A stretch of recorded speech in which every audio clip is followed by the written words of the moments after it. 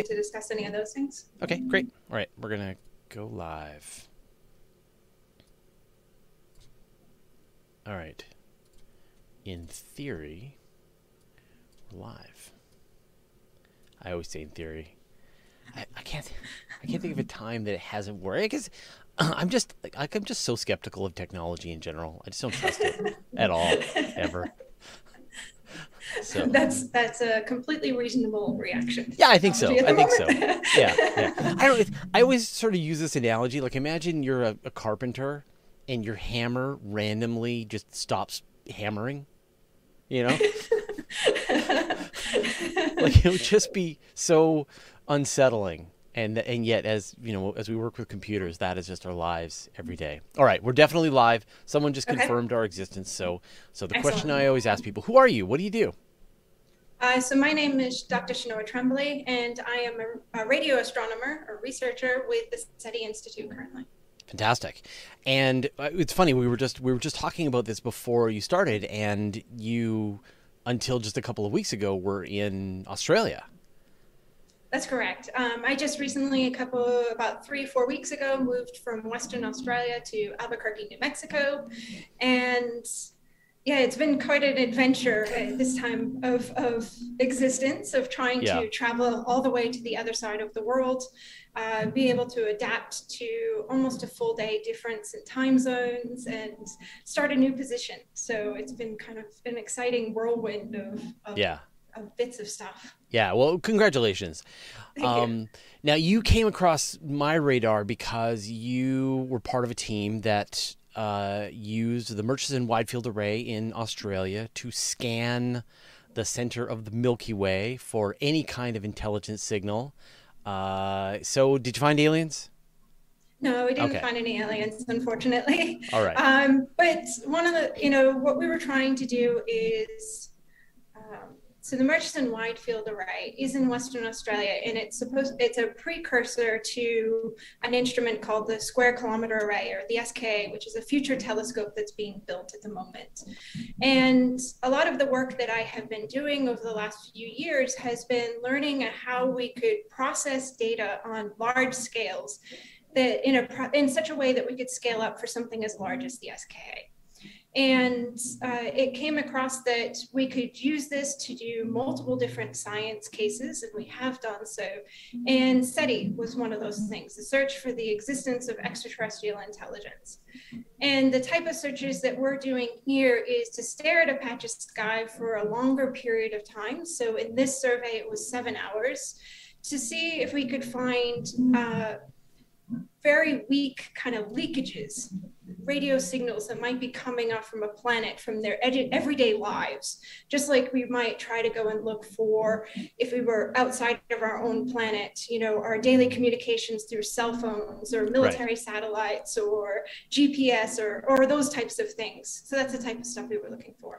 And I guess, like, that leaked emission that is coming from our air traffic control system, as you said, our broadcasting networks and all of that is moving in this sphere away from the Earth at one light year per year.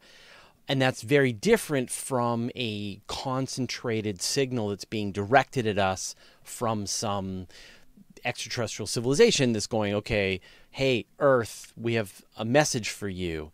How much more difficult is it to detect a leaked signal versus one that's being directed at us?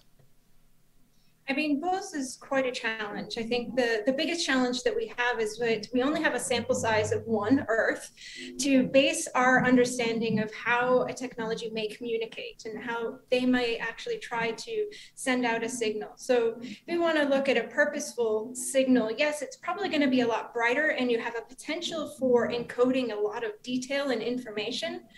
Maybe there's actually a sentence involved, but whether we could decode that or not is one challenge, but also just, are we pointing exactly in the right space to be able to detect that? So we would just be as random as anybody else to send out a signal in any particular direction, because we don't know where another civilization may exist that could receive that type of signal. And so I guess the idea of some of these searches is to go back periodically over time, because perhaps it wasn't that the signal didn't exist. It's just we didn't look at the right place at the right time at the right frequency. And our telescopes will have limitations as to how much data we can collect at any time. And then our supercomputing systems have limitations of how much data we can actually process for everything that the telescope can actually take as data. So even for the Murchison Wide Field Array at the moment, the telescope can gather tremendous amount more information than we can actually process on the supercomputers at the moment. So we have all of these trade-offs and challenges that we face from our own technology, let alone the possibility of detecting somebody else's technology. So let's talk about the Murchison Wide Field Array, because I think there's a lot of excitement about the upcoming square kilometer array, and I guess sort of half of the square kilometer array is based on the Murchison Wide Field Array. So how does it work?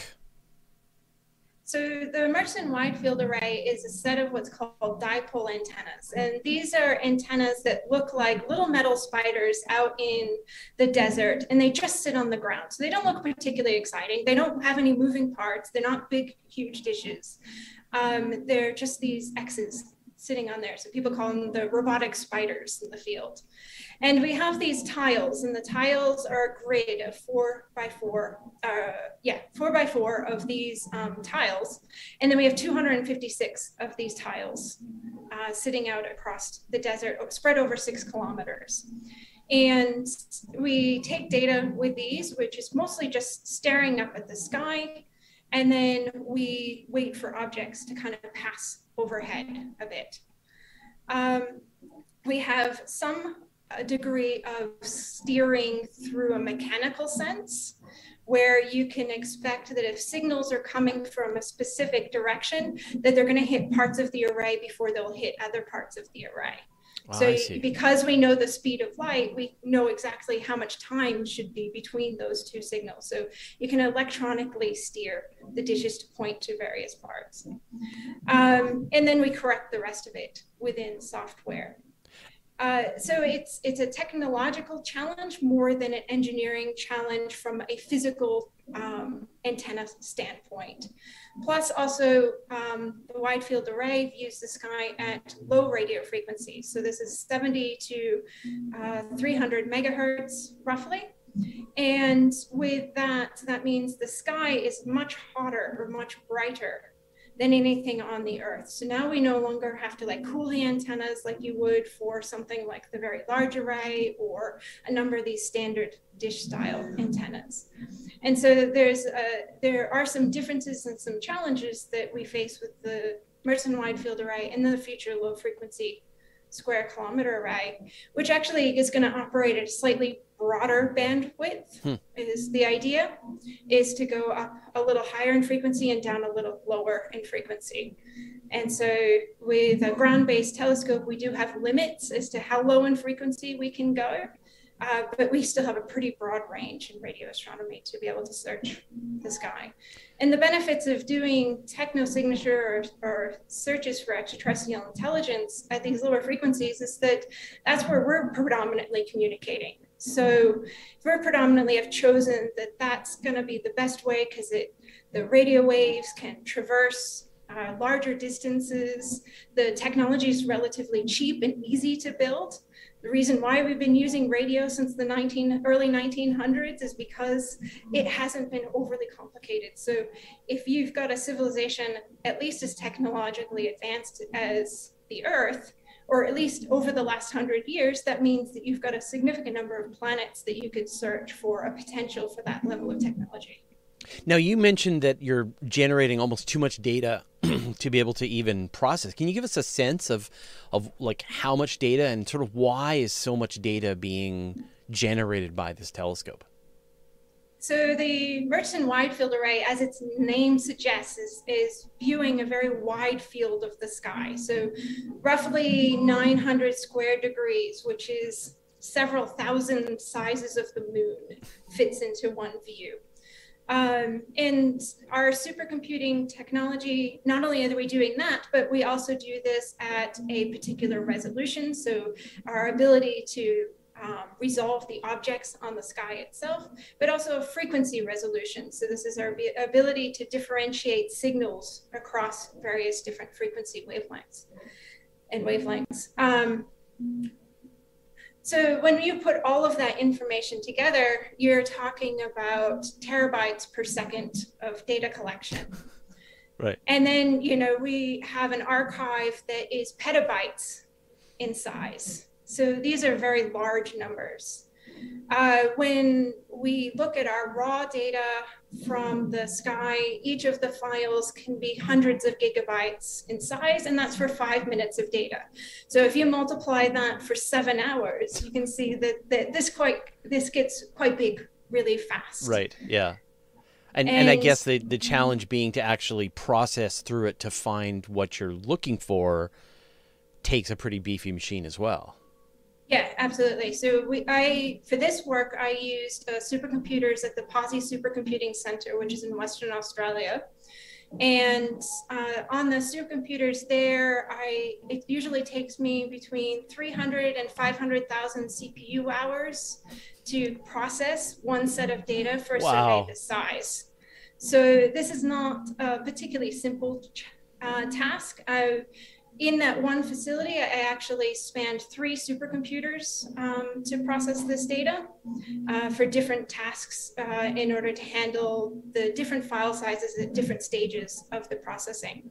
That's amazing. And it roughly takes 3 to 6 weeks to process the data, depending on how vigilant I am in restarting the next jobs or checking the data and things like that. Well, it's funny, like I remember like with SETI at home, it was the same problem, that they were just generating so much data that they needed people's help to comb through the data to search for any kind of signal. And so they had this, I think it was like a giant supercomputer with all of these people donating processor time to help kind of go through it. So the enthusiasm is definitely there for the public. Hopefully you can take advantage of that network.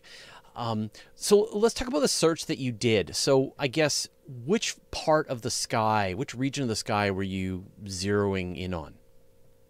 So we focused on the center of the Milky Way galaxy, and there's a couple different reasons for that. One is that it's where the highest density of stars are known to exist. So that has, I guess, 2 benefits.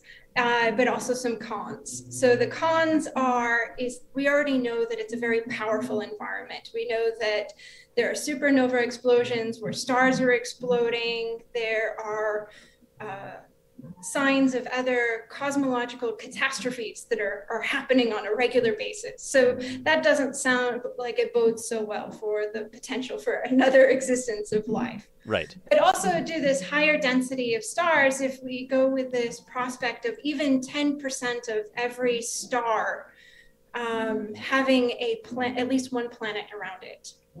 Then you have these potential for closely packed civilizations that may have been able to more easily detect each other and therefore more easily have an interest in going and finding each other, therefore generating more signals at a higher power than what we may be doing, or something similar along the lines of, you know, us going and putting a rover on Mars and wanting to communicate with that rover, but on a much larger time scale. If we were going to go to our next closest solar system, you know, that's 14 light years or so away, right? So we would need a lot more powerful transmitters to constantly communicate between those systems. And so scanned the center of the Milky Way, and I guess what kinds of signals were you hoping to see? What would it, you know, I mean, I guess you could say the wavelength, but that would be meaningless. So what kinds of radio transmissions were you hoping to capture? So we're hoping to capture these types of leakages from standard everyday communication. And how we would pick that up would be for narrow frequency channels. So if we think of a car radio and you tune your car radio to 98.3 and then 98.4, that has some resolution and frequency. That 0.1 matters as far as light is concerned. And so we can actually go down a few more orders of magnitude and look for those differential changes. And so we don't have to be as precise in our knowledge for where a signal may appear, but we still are limited by the telescope and how many of those frequency channels that are available to us at any one time.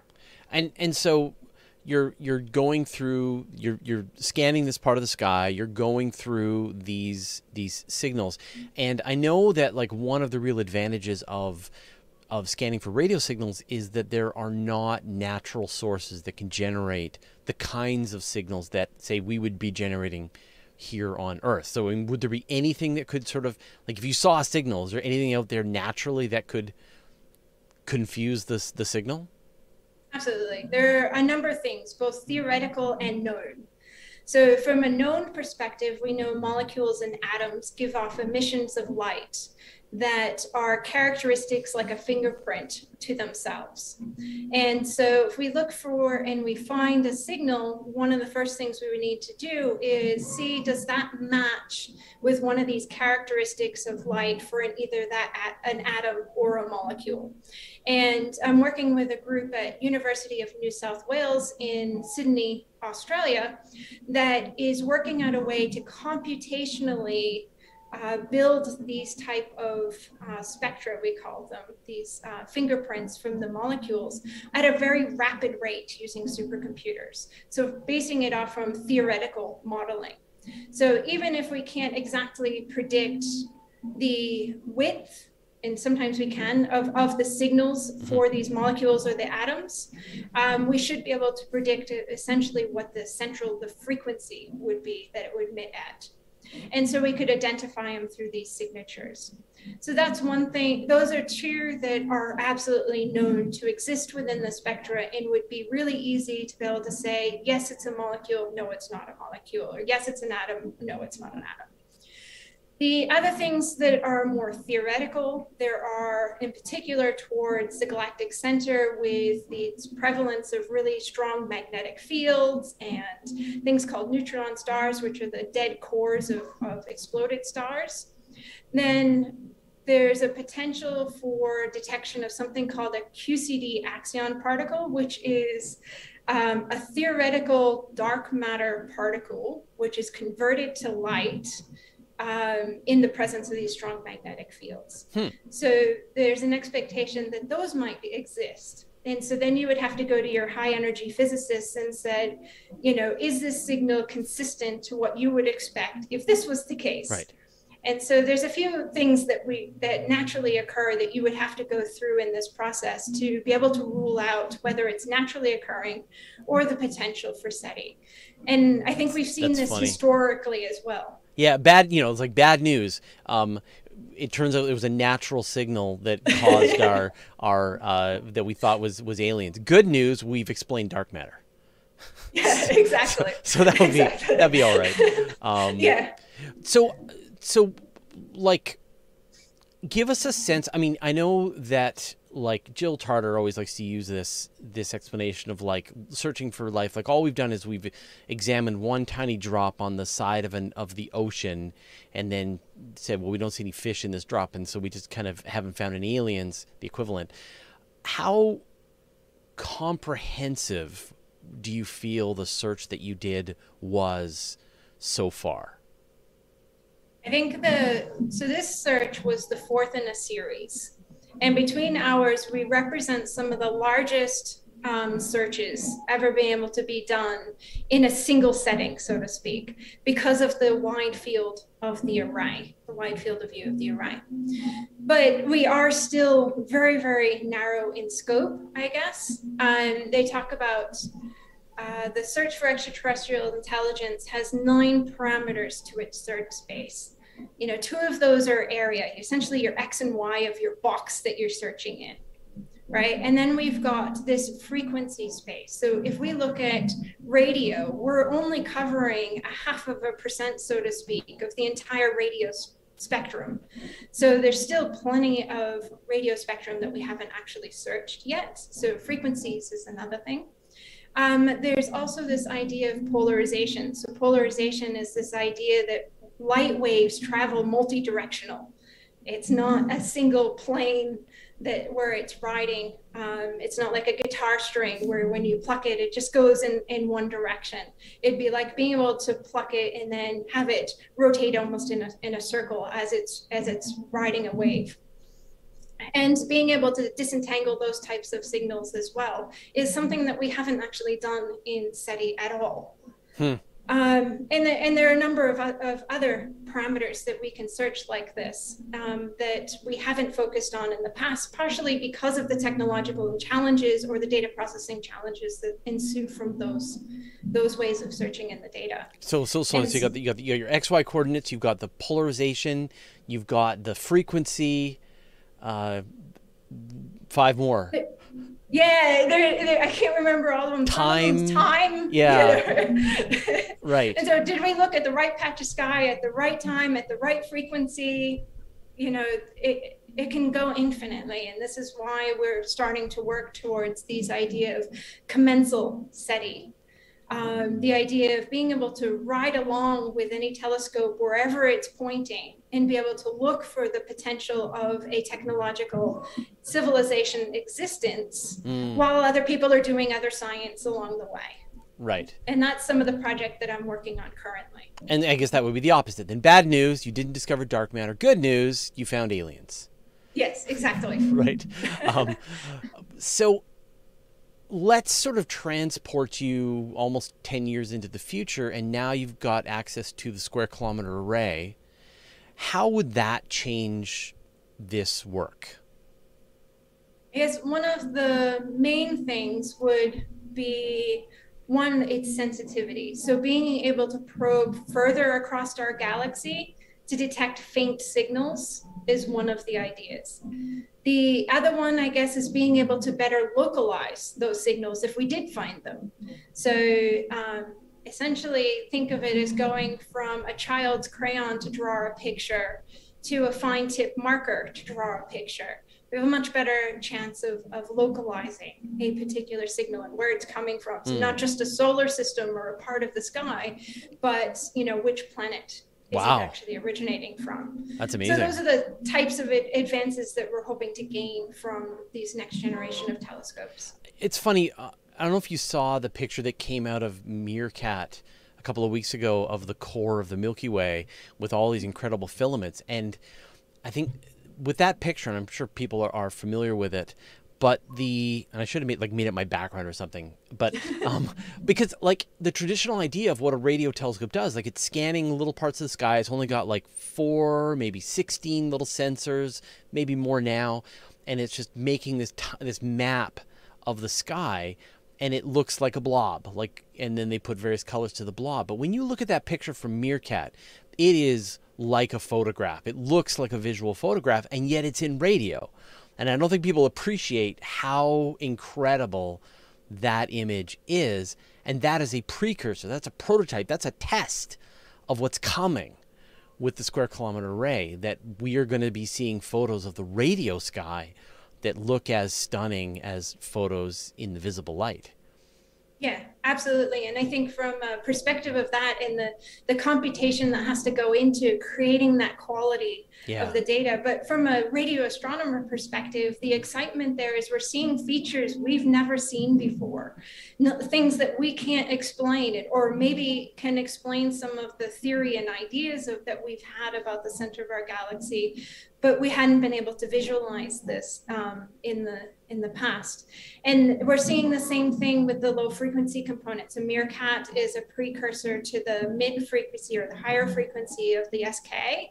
And we're seeing the same thing with the MWA. The images that I was able to generate of the center of our galaxy, imaging wasn't my focus, but it's still, I can see some of these filaments and these structures and things like that. So there's a survey that is in progress at the moment called GLEAM, the Galactic and Extragalactic All-Sky MWA survey. And its next generation is called GLEAM X. And that is going to generate some fantastic images of a different band of radio wavelengths. And it will be really interesting scientifically to be able to compare these and see how these structures change as a function of frequency and time. I sort of envision it like the deep field, the Hubble deep field, but in the radio spectrum, which would be quite amazing. So then let's imagine that there are extraterrestrial civilizations out there and they're scanning the sky in the way that we're scanning the sky. How obvious would the Earth be? I think it depends on our time, right? So if we think of 100 years ago, so if the light has traveled for 100 years, we're probably going to look pretty quiet. We hadn't generated a lot of radio signals. We've just started, we were using Morse code, which probably isn't very powerful. I think 1906 was the first time a radio was turned on and we played Silent Night on Christmas Eve, I think it was, right? And that was the first acknowledgement of more complex signals. Once we get into the 1980s and 1990s, we're probably pretty radio loud. So we're probably leaking a lot of signals between all of the communication we were doing through satellites and the way our TVs worked and the way our car radios worked. But now as we're going into more microchips and digital and things like that, maybe we'll look a little quieter. So it depends on how far away they are and how long the light has been traveling, kind of how bright or how obvious we may be. But there's also been times where we've used like the Arecibo telescope to purposely send out signals. So who knows, maybe that will reach somebody at some point. But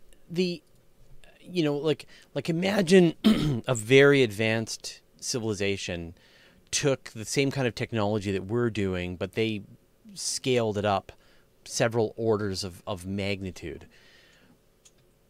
If they're within that 100 light years of the Earth, are we like, would they have to be looking very specifically, or would we be obviously here, do you think? I mean, they've got unlimited tech. Like they've got the square 10,000 kilometer array that's floating in space, and they're scanning the sky to see what they can see.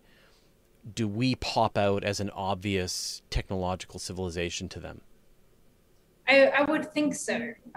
It's hard to judge, but I think the computational side of SETI has derived that if another civilization had even something like the Arecibo telescope, that if they were within, I think it's 40 parsecs of us, they could find us. So about 120 light years. Yeah. Right. If they had something like an array of dishes, like the Very Large Array or the Murchison Wide Field Array or one of these other ones, then that can go up to an order of magnitude by another order of magnitude, so another factor of 10 in distance. And so, yes, it's possible that they could, if they were looking at the right patch of sky, to find us with something like that. If they were looking at the right patch of sky, and I'm just assuming that they've got, the Vera Rubin of radio telescopes, and with the 10,000 square kilometer array, and they're scanning the entire radio sky every night, and their supercomputers can totally handle the processing the data. And so it's really a factor of how long we've been here, not how much we're transmitting, really, is the limiting factor in this. And then to sort of switch that back around the other way, then, as we, with the Murchison, with Meerkat, with the square kilometer array, we should be able to detect other Earths in a fairly vast sphere around us, right? Yeah. Yes, absolutely. If they think like us. That's also the other Of course. limitation, right? Yeah. If, we've been using radio astronomy to look for these signals for a fairly long period of time for a couple of different reasons. One is that the large size of radio waves mean that they can usually get past the dust that's within the galaxy. And so they're not as impeded. That's why in radio waves, we can get these stunning images of the center of our galaxy compared to if we stared at it with an optical telescope, even Hubble, at the center of our galaxy. It looks a lot more black and a lot more shaded. And the other aspect is, one, we can build the telescopes on the ground. We don't have to build space-based telescopes because for the most part, our atmosphere is transparent to radio waves. There's a few exceptions to that, but for the most part, that's true. And so that would be true for another civilization. If they were trying to send out a wave, then it would be much easier to work with something that has a frequency that could be shot out through an atmosphere, no matter how thick or thin that atmosphere may be.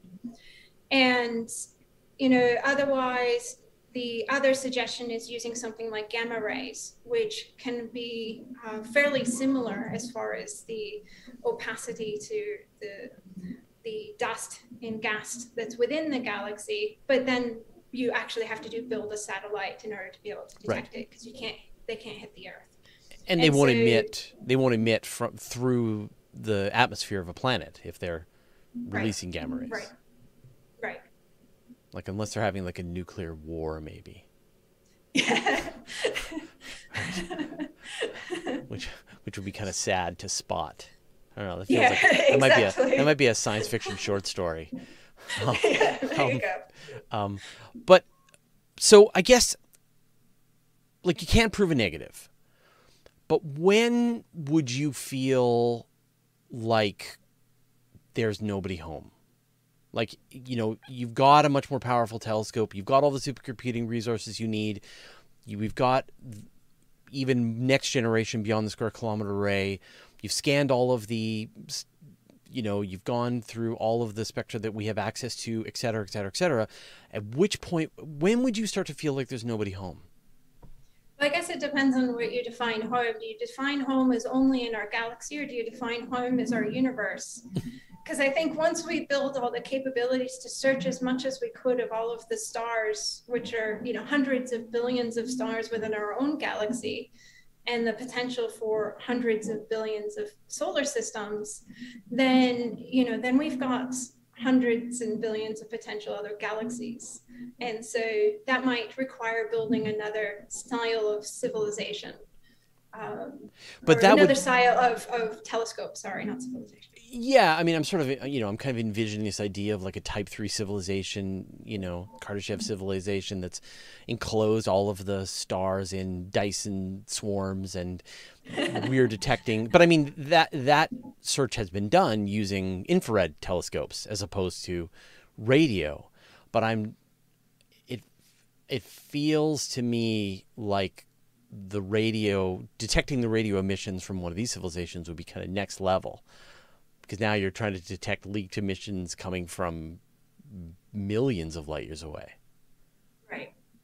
So I think, but I think human nature is to not give up. And I think we've got a dream out there that something else does exist.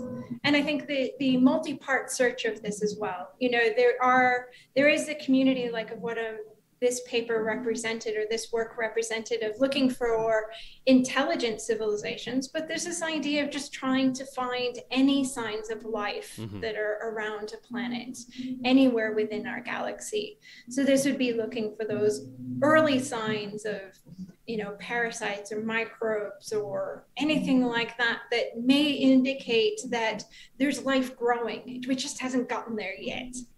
Right. And that would be, but I mean, that would be a different, that would be Louvoir's problem, or Habeck's, or something that's scanning, say, the atmosphere of a planet as like, I guess obviously, like we obviously need to caveat and say, like, obviously there's no reason to believe that the aliens will be communicating in radio signals in the wavelengths that we have identified. Obviously they could be, but when you get that argument from people, how do you typically respond? Like, I guess how do you, why bother searching in these radio waves when the aliens could be using neutrinos? because it's available to us and we can. Really is the answer to it. Yeah. It's that while we're doing other science and investigating answers to other questions about our galaxy and our universe, we can also on the side use the same exact data to look for the potential that another intelligent civilization exists. So why wouldn't you, right? I mean, our own curiosity as scientists tend to lead us down to what else can I do with this data? What else can I look for? What other questions can I try to find answers to? And that quest drives everything that we do as academics to find answers. And so if there's one that you can do that's either as passive research or active research, why not? If you find something, how exciting would that be? If you don't find something, okay, we publish those results just because we can say we ticked off looking at the sky in this way at this time period. Don't bother doing that again. Let's move on to something else. Yeah. I mean, I think it's sort of the same thing. We're starting to see some interesting conferences among the Technosignature community right now, just in the brainstorming phase. And that nuclear war that I mentioned is one of the things that has been proposed, as well as searching for global warming and chlorofluorocarbons and megastructures and all this kind of stuff. And then just why not try to look? Yeah, absolutely. I think science and science fiction feed off from each other. Most of us grew up reading or watching science fiction while also doing, then building up to being able to do science. And so, that adds to our creativity of what it is that we're looking for, is inspired by some of these stories and these ideas of how to think. And so that brainstorming is really important to science, and SETI is no different. Yeah, it's funny. I get people will sort of have this, like they've already thought it all through all the way to the end, and they've said, the aliens they've turned inward, or they've switched to fiber optic cables or whatever, and you just kind of say, it doesn't hurt to think, it doesn't hurt to at least imagine ideas, and then it doesn't hurt to, while a telescope is already doing some scientific research, just take a look, because the answer is the most profound. If we could find an answer to this question, it's the most profound question that humanity has ever asked. Are we alone in the universe? I'd like to know the answer. Yeah, absolutely. And I think while we're doing this search and this endeavor, we have found so many other things we didn't expect. We were going to run a conference about a year ago called Searching for the Unknowns in Unknown Data. And it's because there's all sorts of types of things that we might find as signals. Then you have to you pull together as much of the scientific community as you can to identify those. The first time that we found the emission from these dead cores of stars called pulsars, they were labeled as little green men, or LGM, because it was an easy scenario of SETI. And later we found out that they're actually a really exciting scientific thing that's everywhere, and we can use it for all sorts of other science, and they're perfect clocks, and there's so many other things, fast radio bursts that come up in the news occasionally. That was SETI was an original suggestion for the origin of those signals as well. It's moved on from that, but there's by looking through the data to find SETI, we often find other things we didn't even know to look for. So one of the ideas that's been suggested is, this idea of von Neumann probes, that instead of searching for the signals, that the most efficient way to explore the entire galaxy is to send self-replicating robot probes from star system to star system, and that in theory there should be some remnants of that of those probes here in the solar system. Is there a way that you could target a search closer to home? Would it be different? Yeah, I mean, I think with a lot of our radio telescopes, they're really designed to probe much further in distance. But really, when we do a lot of these searches for blind, it's not hard to find ourselves, for one. Yeah. It's not hard to find our own planets. And it's not hard, things like the moon. We reflect our own radio signals off from the moon back to us. And so we find the moon on a regular basis in our data. Sometimes we find the sun. Right. Intelligent signals coming from the moon. So if we can find those in our radio data, then if there are other floating objects within our solar system giving off some kind of radio emission, it's likely that we would have detected them. If nothing else, you've also got the communication that's going back and forth between the satellites that just left past Pluto, or the ones around Mars, or the ones close to the moon, or JWST, or all of these other things that while we're tracking those, if there's something that was similar, somebody would notice. Right. And so they turned off billions of years ago, and so they're not transmitting anymore, or the signal is too faint. So, I mean, I talked briefly about this idea of von Neumann probes, this idea of the Fermi paradox, that, the universe is big and old and life formed here on Earth. And Fermi said, so life should be everywhere, but we don't see it. So where is everybody? What, you've kind of dedicated your life to this, to the search side of it anyway. What is the explanation to the Fermi paradox that you feel is most satisfying? I like not the Fermi paradox, but really there's a theory called the Gaia theory that I heard early on into my PhD that suggested every planet starts off with the potential for life. It's just whether the atmosphere was developed in tandem to be able to support the existence of life. And I like that because then that continues to edge this possibility that these civilizations, these have a potential for develop, and maybe they haven't developed yet. And so the light hasn't been able to travel far enough for us. Perhaps it is old and maybe everything is dead except for us. But I don't know, I have a hard time believing that that's the case statistically, with just how many planets and how many stars are orbiting within our galaxy. I think there was a recent computation that suggested that the number of planets supporting life within our galaxy may be as low as 10, but I think the error bars were like plus or minus 100. Right. So there could be minus 90 or... Yes. And it's really hard, if you talk to a statistician or a mathematician, they would never make predictions off from a sample of one. And so It can be really, really difficult as a challenge, but curiosity just continues to lead the potential for this research.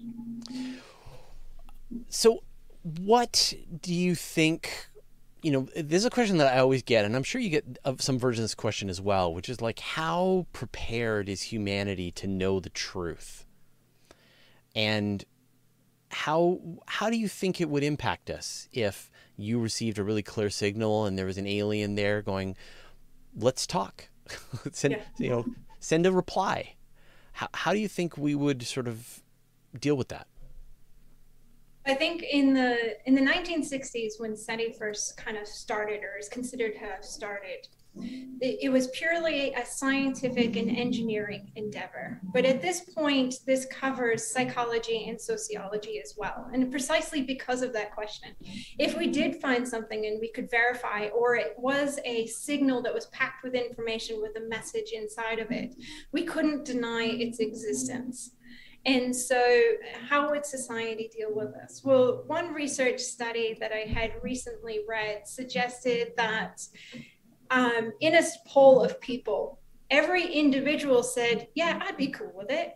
But they also said that every neighbor would be terrified. Yes. So, what is it that does that say about ourselves, that we're prepared to handle it, but we don't think anybody else around us is prepared to handle I've it. got to read that study. That's so great. That's so funny because everyone I talk to, that is exactly how they've like, I'm so excited. I can't wait to find out. But the regular people, the normies, they would lose their mind and there would be madness in the streets.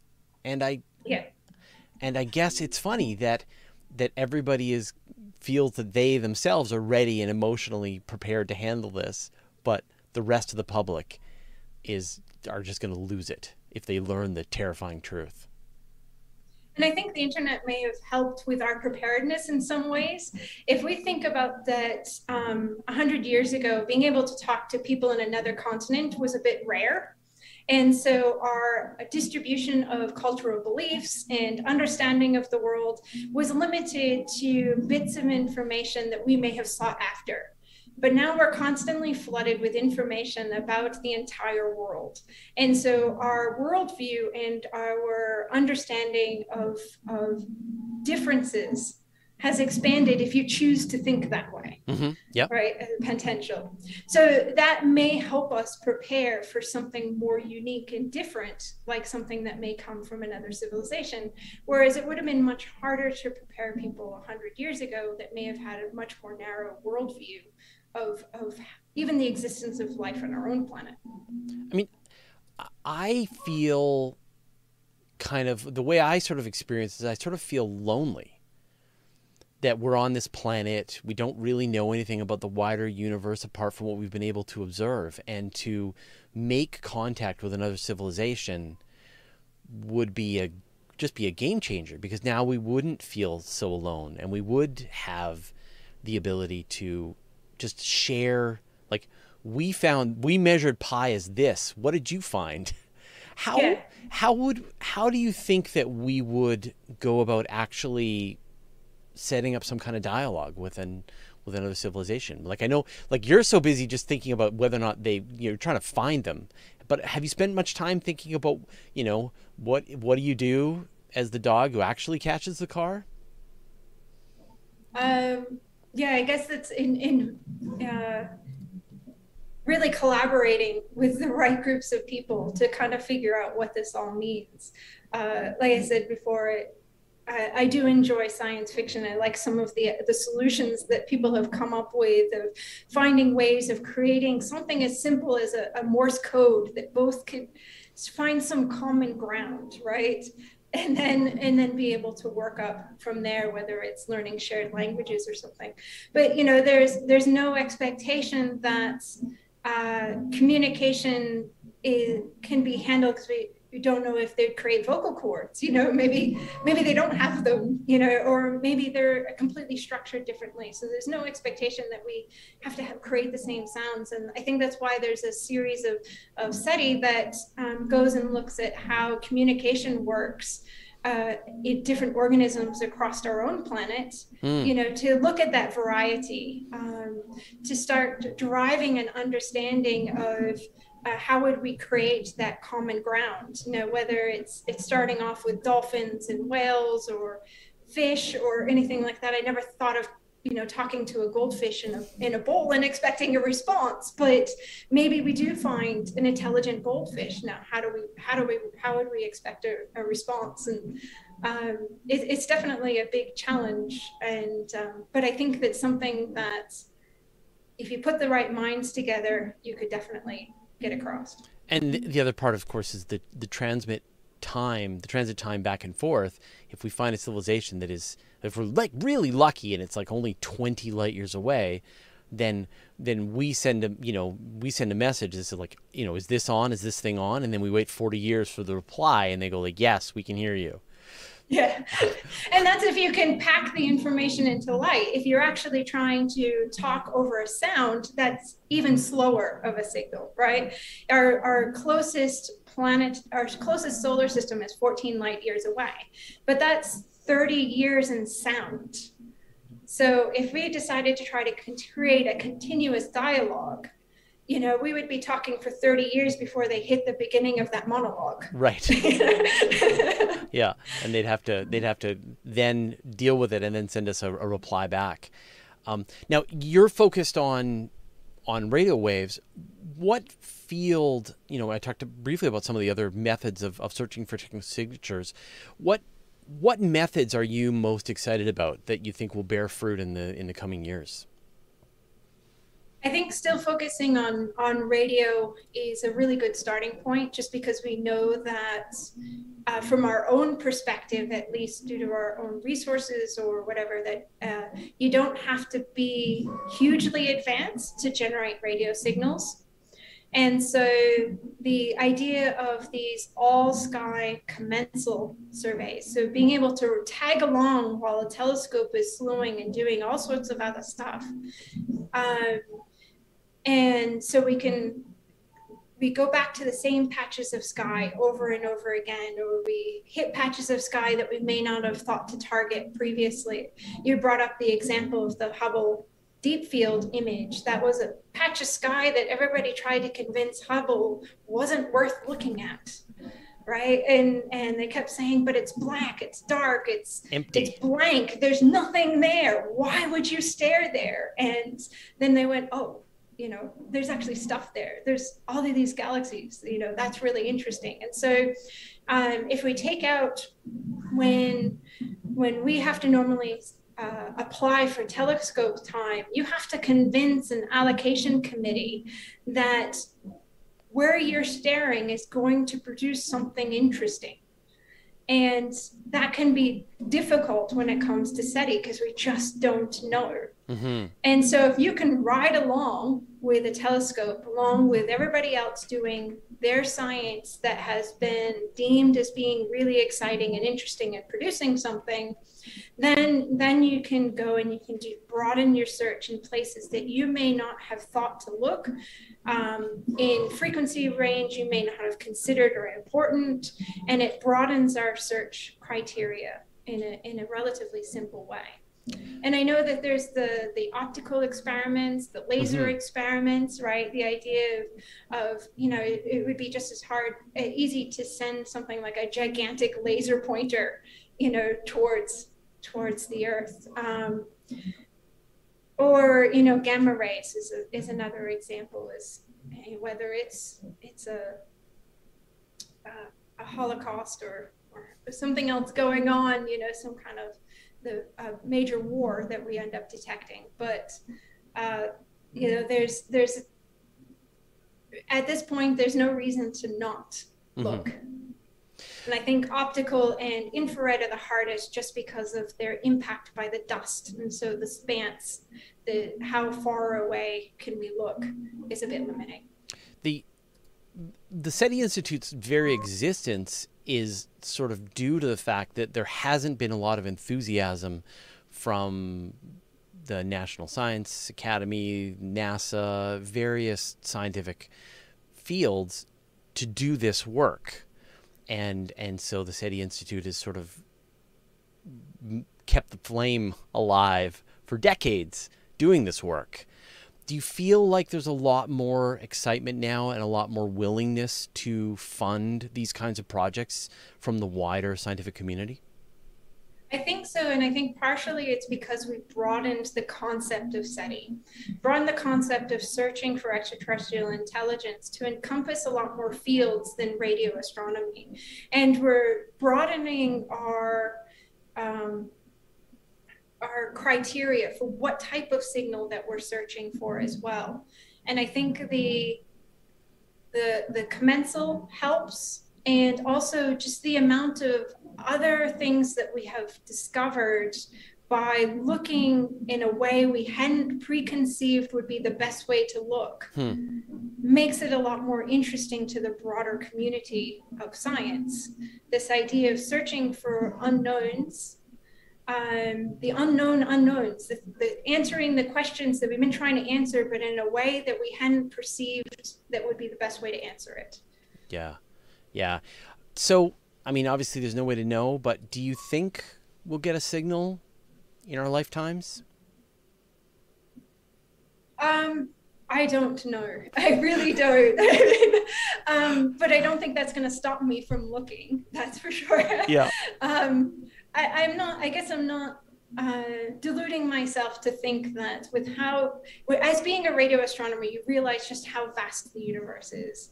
When you can get on a plane and travel to the other side of the world within 24 or 30 hours, in some ways the world feels fairly big. And then when you do radio astronomy, everything feels very, very small. Yeah. And you just realize how vast it is. Recently completed another survey to look for hydroxyl molecule in OH. And, the number of stars that pop out as we improve our technology and the number of signals that we can detect now as we improve our telescopes and our computing resources and things, just makes it constantly feel like there's more and more. It's like those more and more layers as you go down and you increase that resolution quite significantly, and you make those pixels smaller. Mm-hmm. And so it feels so vast and so big that I don't believe that in my lifetime I could search enough of the sky to be convinced that there isn't something there. Then I've just missed it. back to that analogy, and you've taken a spoonful, and now maybe you've taken a cupful, and it's still a pretty big ocean. I think for me, I'm more negative about the possibility. Like, I find the Fermi paradox just like so convincing and kind of terrifying, and then I worry that we're the only intelligent, he uses air quotes, civilization in the Milky Way, in the observable universe, what have you. And it feels like it puts the pressure on us to not mess this up, to not ruin this planet, to not use up all of the resources until, and not leave anything good for the dolphins or the octopuses to figure it out after we go. And I would love to have that signal, to know that we're not alone, and to know that it feels like the pressure is kind of overwhelming on us at this time to not screw this up. And so that's why I feel we definitely should look. That it at least be a relief to know there's someone else out there that's facing the same challenges that we are, and has their, is working towards some kind of solution. It's not just on us to not get this wrong. So I'm really glad that you're doing this, and I'm really glad that SETI has gained so much appreciation and sort of enthusiasm for the public, and that you are able to, at least for now, jump on like a parasite and gather some of the additional data. And maybe in the future there will be giant telescopes dedicated to this task, as opposed to that. Chenoa, it was wonderful to talk to you. I really appreciate it. And again, congratulations on moving closer to some of the big American telescopes, joining the SETI Institute. It sounds really exciting. If people want to keep track of your work, what is the best way to do that? So I tend to do a lot of science tweets through Twitter. So it's usually the best place to find me. I'm at Chenoa Chem, ChenoaChem. And that's probably the best place. I tend to talk about random science facts, information about greyhounds and greyhound rescue, and a bunch of other random things on occasion. So you can find me there. Or search your name on archive. Yeah, definitely. Awesome. Wonderful. All right. Well, thank you so much for taking the time to chat with us today. I really appreciate it. And again, good luck. Let me know if you hear from some aliens. Sounds good. Thank you for having me. All right. Take care. Bye.